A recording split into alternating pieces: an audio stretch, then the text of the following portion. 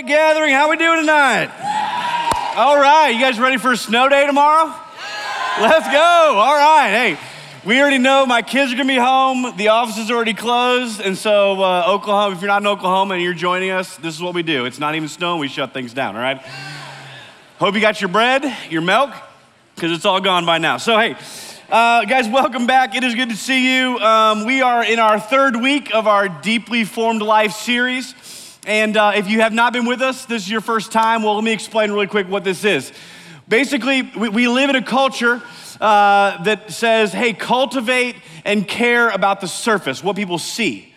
And we believe that God's word teaches us that it's actually what's underneath the surface that produces what people see. And so we're taking some time to look through God's word to see what is the Bible, maybe what does Jesus' life teach us about a deeply formed life. That as we walk through the ups and downs, the valleys, the mountaintops, and even the plateaus of life, what do we need, what can we do to live with a deeply formed life? And so I want to start off tonight with a quick story from my childhood, my favorite family vacation ever. If you don't know, I grew up in Iowa, smack dab in the middle of the Midwest. And one summer, my parents decided we're gonna take a camper across the western part of the United States. And when I say camper, it wasn't a fancy RV. It was a pickup truck with a camper on the back. And there were four of us, and it wasn't even a full cab. It was like a king cab. It was full front seat for my parents, and my brother and I sat in like the little half seat in the back of the pickup truck. And we went from Iowa to Yellowstone to Oregon, my home birth state. And then we went to San Francisco, and then we went down to Disneyland, and then we went back home through Las Vegas, which was super exciting as a 10-year-old. And it was a long trip, man. And we had no screens. No screens. Every half an hour, my mom would hand back a toy or a book or some crayons. And we would play, the alphabet game over and over and over, like nonstop for 10 days. Maybe it was more than that. Anyway, but that trip was my favorite trip, even though we were in the car most of the time. But my favorite stop is probably gonna surprise you a little bit. It was not Disneyland, it was not Vegas. It was San Francisco.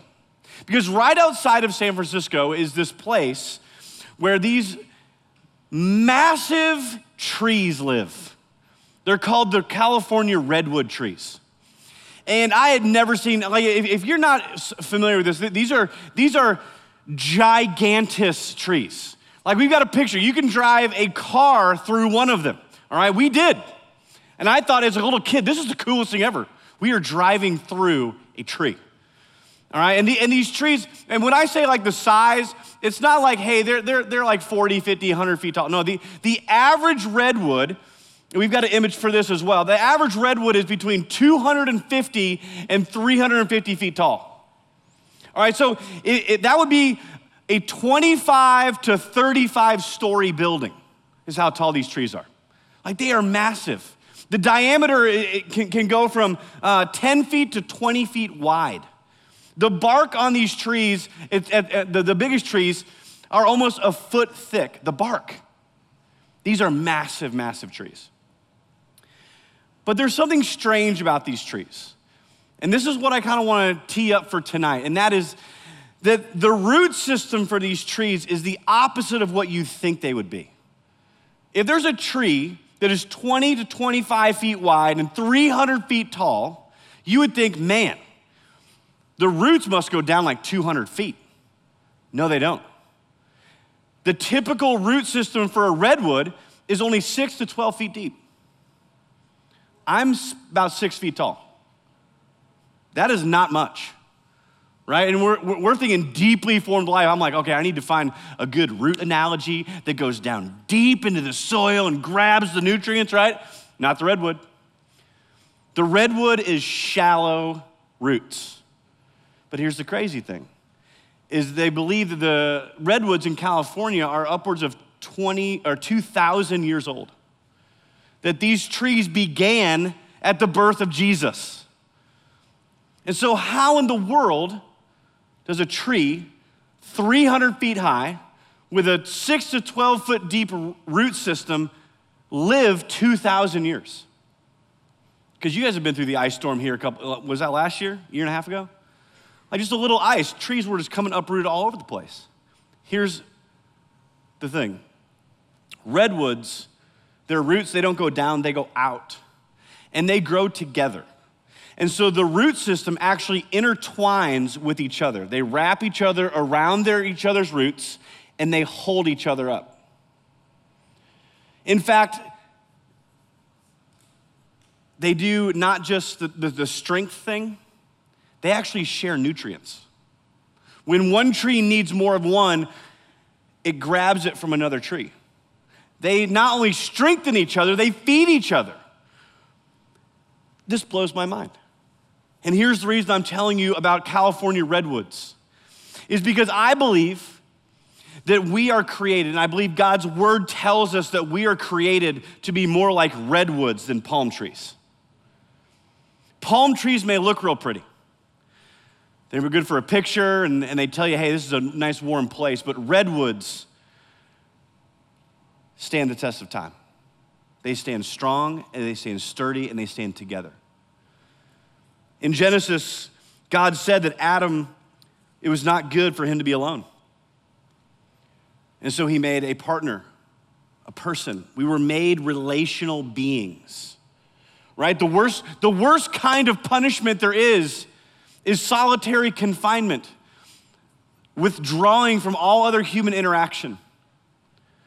We were made for relationships. And if we're honest, we don't live in a time where most people are willing to build this kind of community. Instead, what we typically do is we settle for digital connections, or at best, shallow and surfacey friendships that are just momentary, and then as soon as it's inconvenient or we have an argument or they hurt our feelings, we're gone.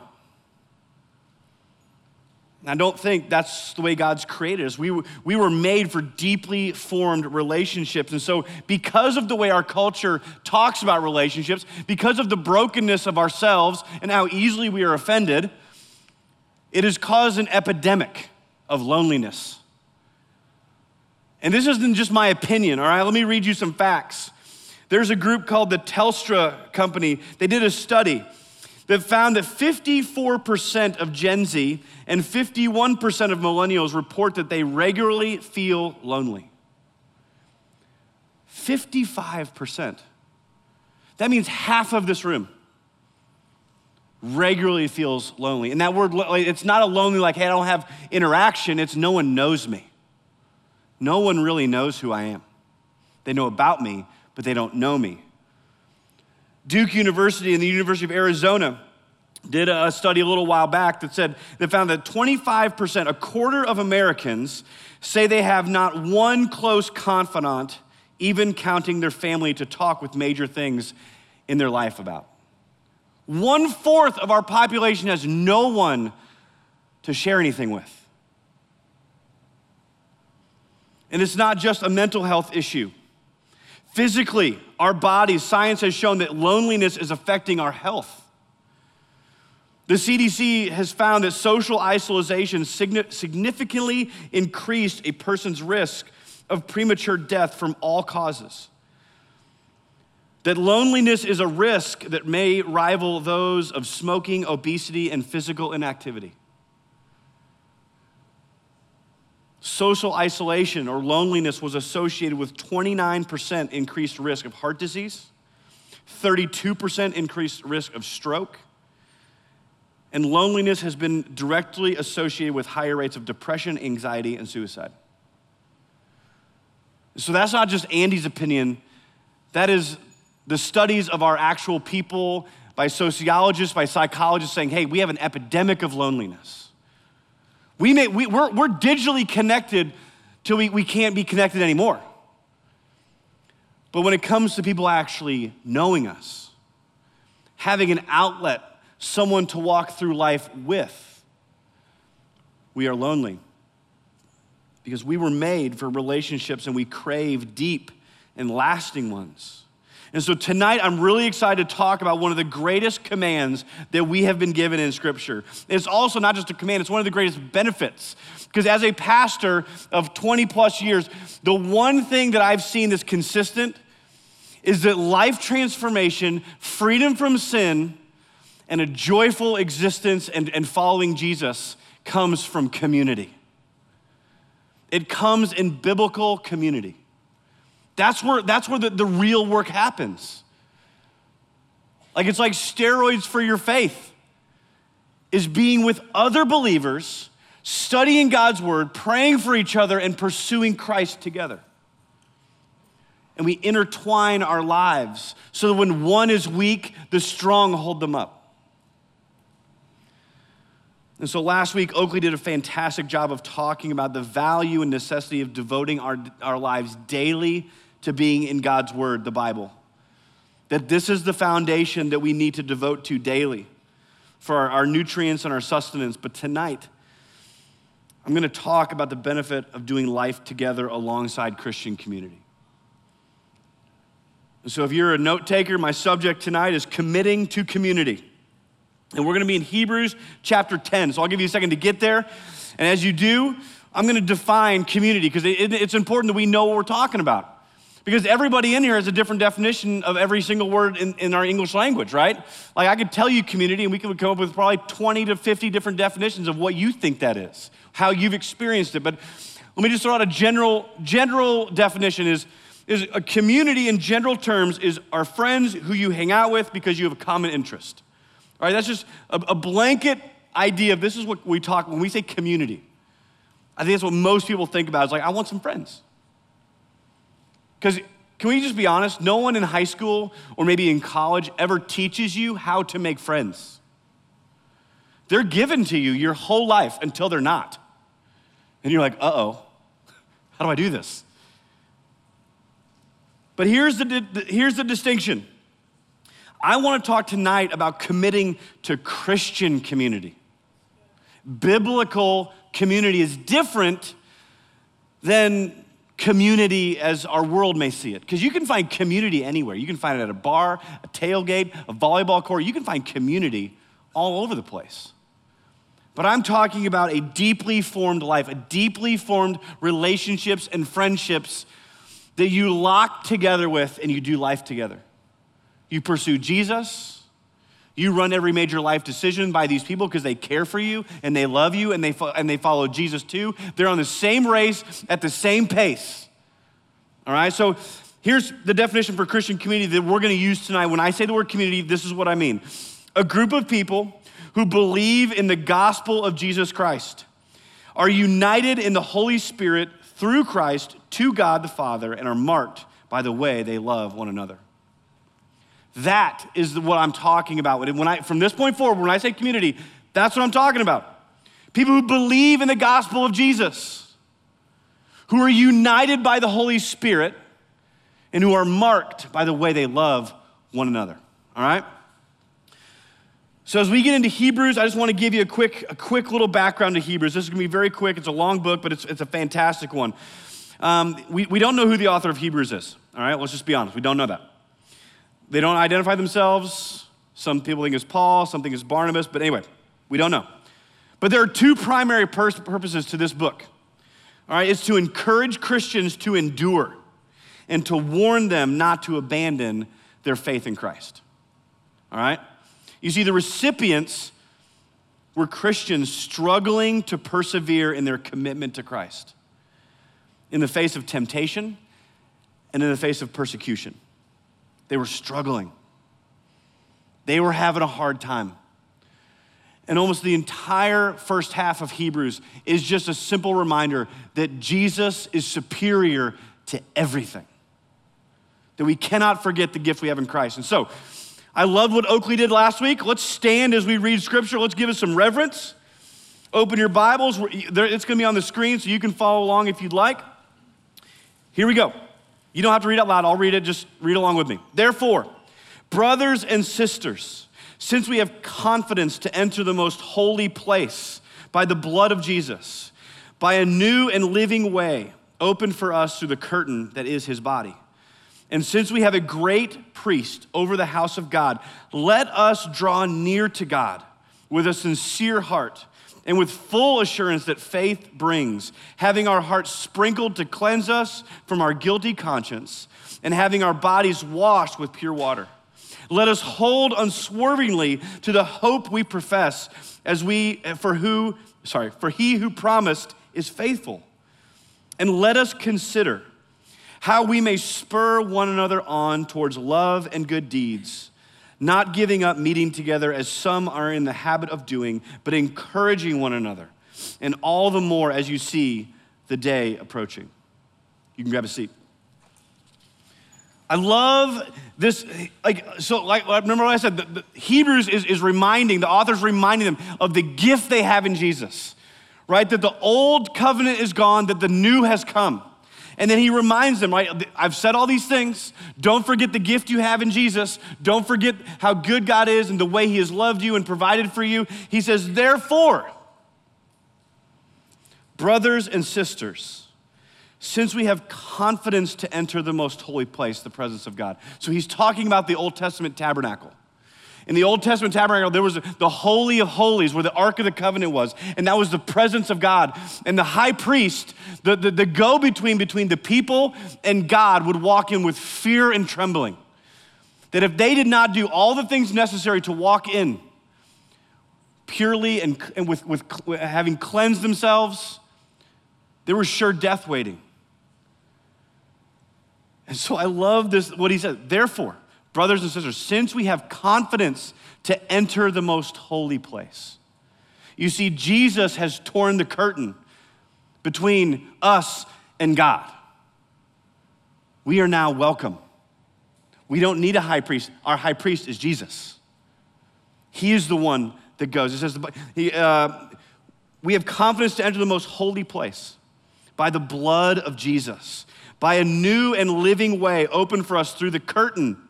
You see, the body of Christ is our curtain to step into the presence of God. And since we have a great priest over the house of God, therefore, all right? So what he does once again is he reminds them of the good news of the gospel of Jesus, that there is a God who is holy, and our sin has separated us from him. But because God so loved the world, not just you, not just Oklahomans, not just Americans, but the whole world, that God, the creator of the universe, loved you, that he sent his son for you to make a way that you could be with God, to pay for our sin that we could not pay for, to make our relationship with God new again. And so he reminds them of that right off the top. And with that in mind, he continues. Let's look at verse 22. Let us draw near to God with a sincere heart and with the full assurance that faith brings, having our hearts sprinkled to cleanse us from a guilty conscience and having our bodies washed with pure water.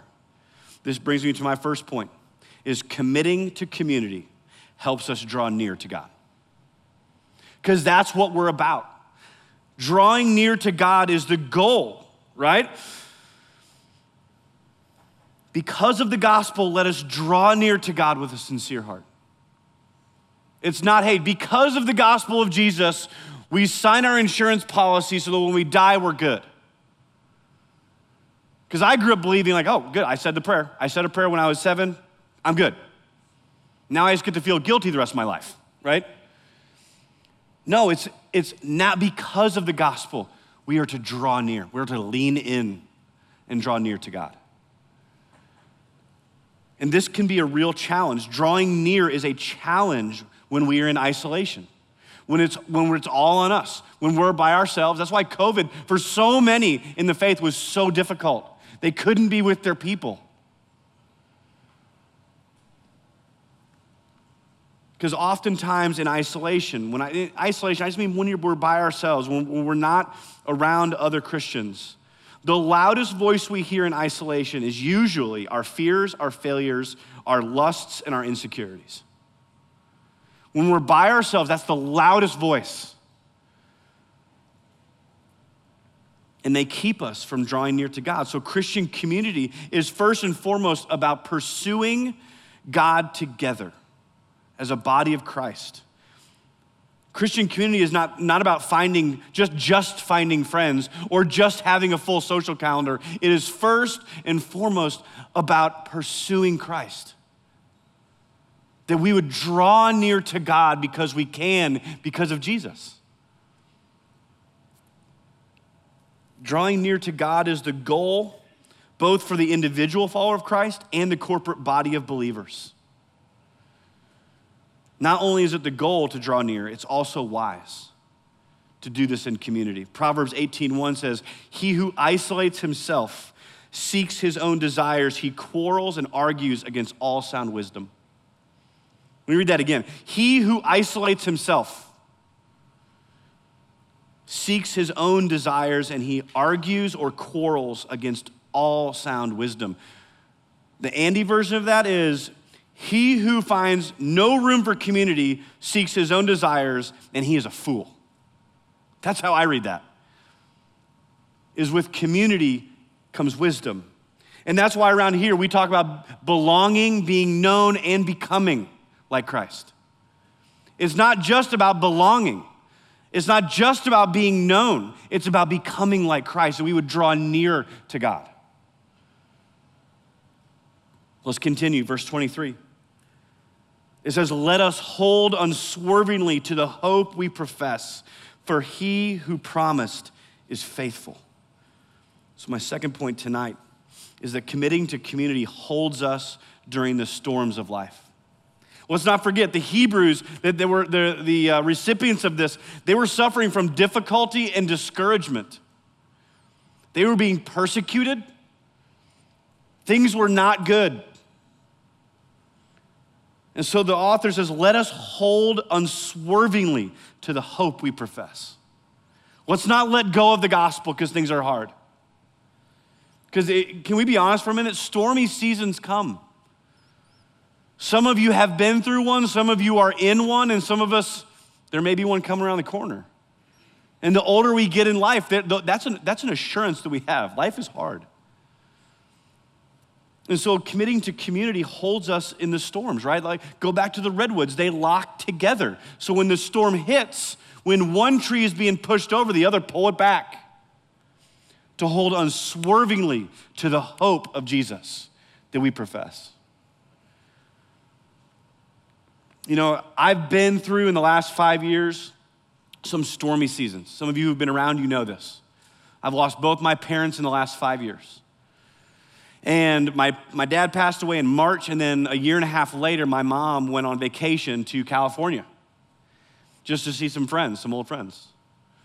And she got sick, and she was up in Napa Valley seeing some friends, and she got to their door, and they're like, you need to go to the hospital, just by looking at her.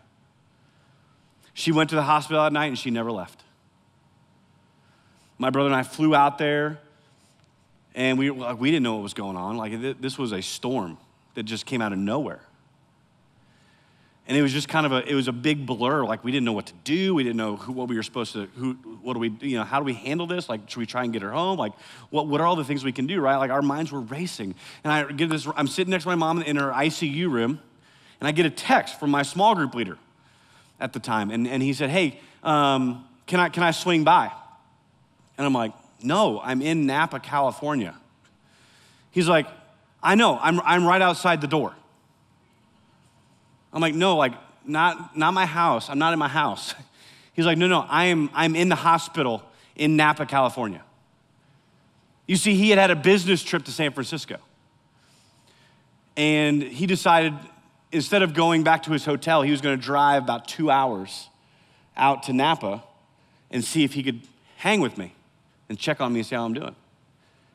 And I'll tell you what, I had pored over God's word for days and days. I had prayed. I'd walked around the hospital pacing, listening to my favorite worship music.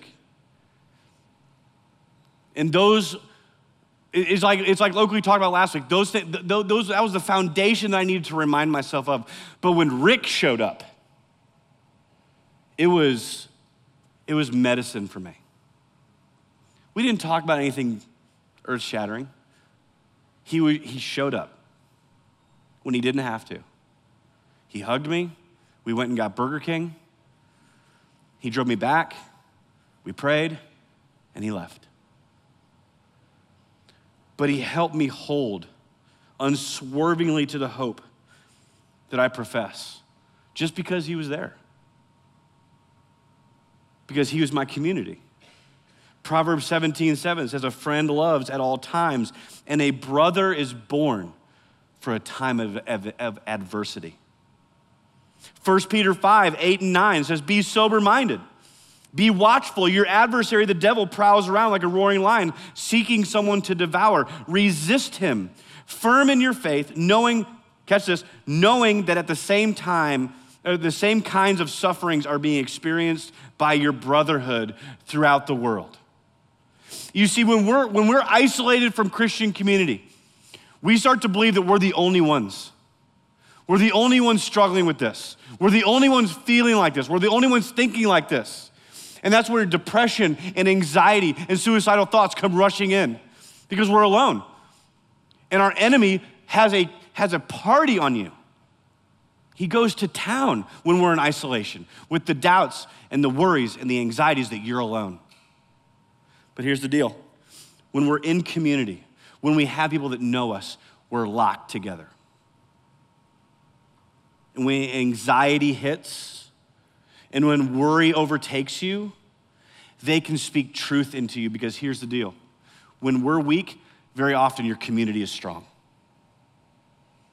When you are anxious, they are at peace. And they can speak biblical truth to remind you that God is working all things out for the good of those who love him and who are called according to his purpose. They can be strong. They can feed you when you need nutrients. So what do we do before and during the storms? We put ourselves under the authority of God's word and God's spirit, and we walk alongside God's people. God's word, God's spirit with God's people.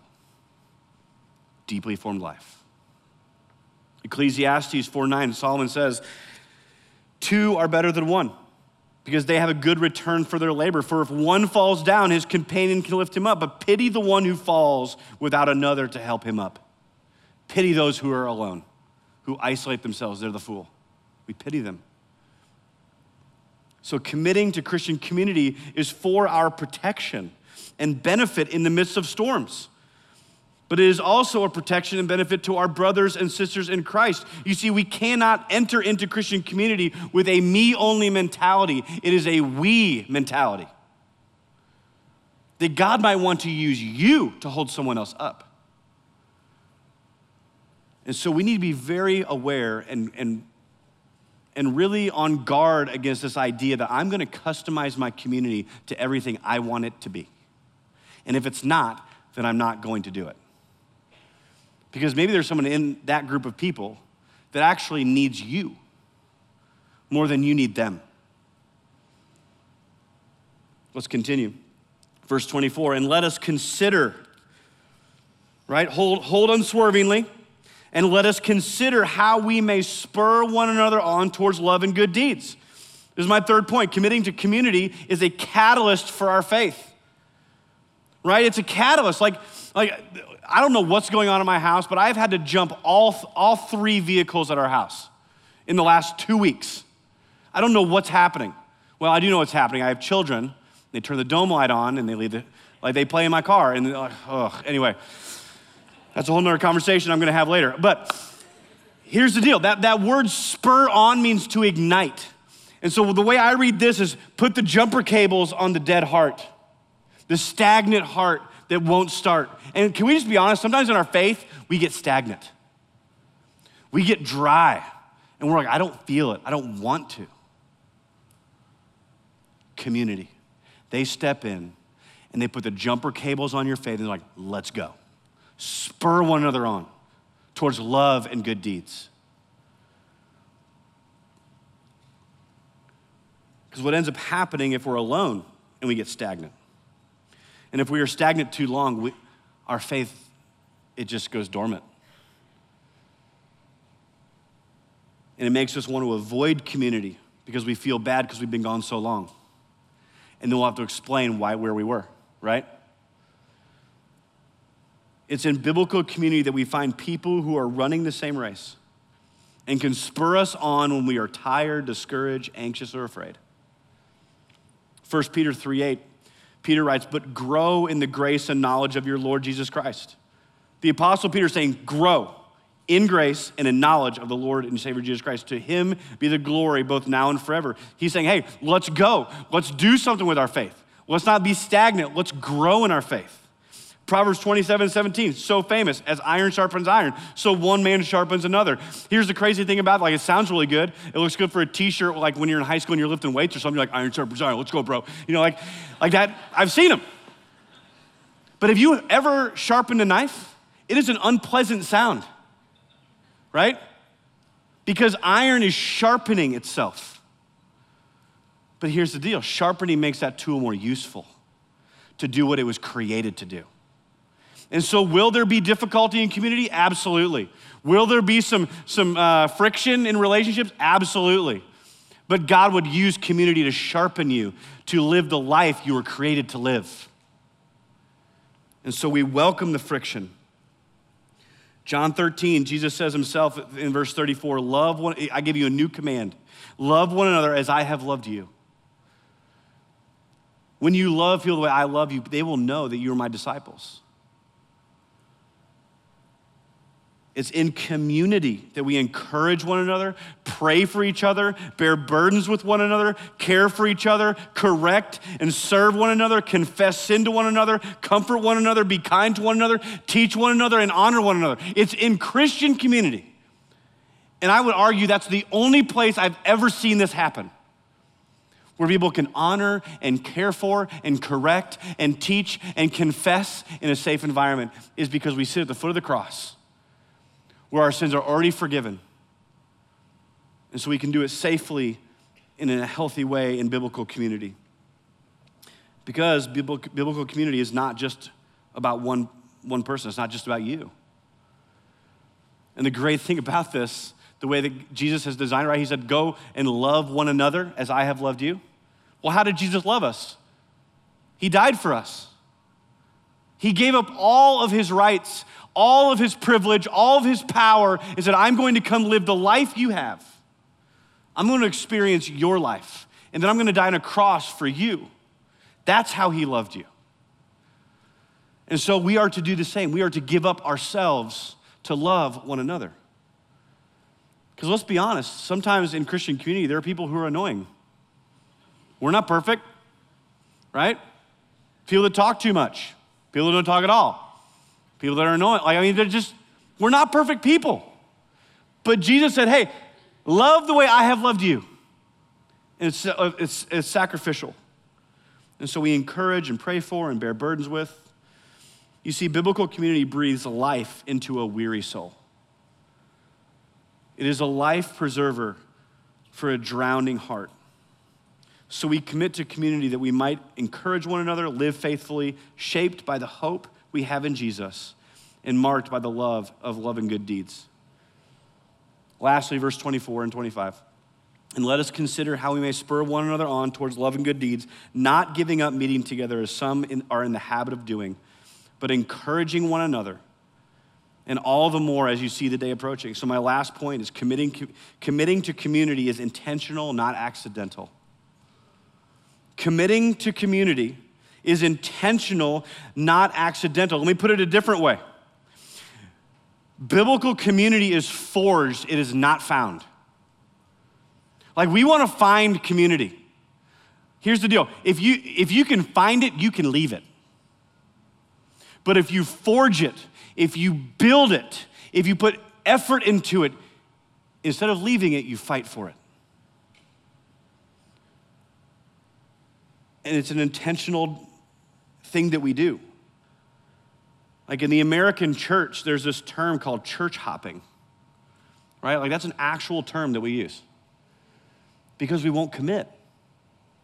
We won't actually dig some roots down and say, this is where I'm going to be planted. I'm going to trust God that he's going to use these people to encourage me and help grow me, and he's going to use me to help grow and encourage them. Because there is no perfect church. There is no perfect small group. There is no perfect ministry. And so we have to make that decision here and that commitment here that I'm going to be a contributor to community instead of a consumer. I'm gonna step into it and add to it. I'm gonna say, God, I trust you with my community. It may not be the one I pick out for myself, thank goodness,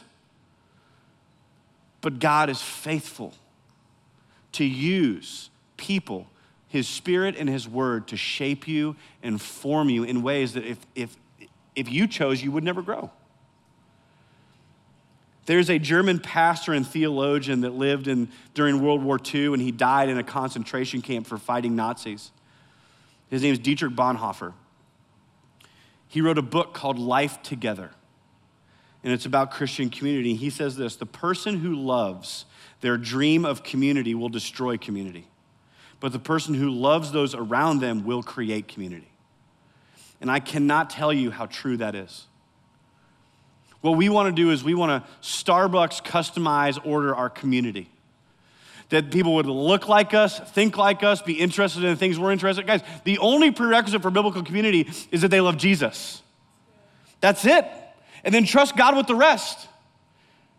If you have an argument or disagreement with someone, guess what? God wants to grow you in biblical conflict resolution. Let's do it. If you're not doing the activities that you want to do, then maybe God wants to grow in you patience.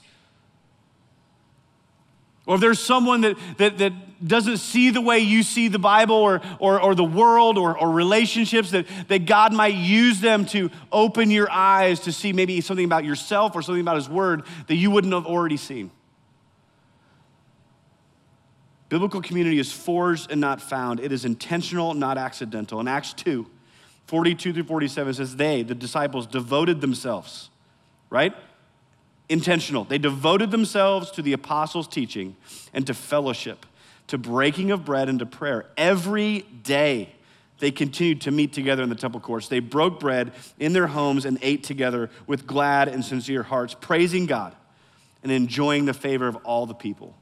And the Lord added to their number daily those who were being saved. This isn't even one of my points, but it's through community that people get saved. Not in isolation. It's because we do life with people. They see our convictions. They hear the hope of the gospel. But community, let's call it what it is. Community requires commitment. Matthew 5:37, Jesus says, all you need to say is simply yes. Let your yes be yes and your no be no. As Christians, our yes should mean something. It shouldn't mean I'll do it as long as it's convenient. I'll do it as long as nothing else comes up on the social calendar, right? Like we need to plan our biblical community and let the social calendar be secondary versus the other way. Because there's always something to do. There's always something to like, I'll skip this week. So plan your schedule or your schedule will be planning you. So in review, committing to community. 1, helps us draw near to God. 2, holds us in the storms of life, is a catalyst to our faith, and is intentional, not accidental. So let me leave you with 3 so whats very quickly. Number 1, I want to challenge you to commit to community. Quit isolating. I know there's a lot of good reasons to commit to community. Find a church.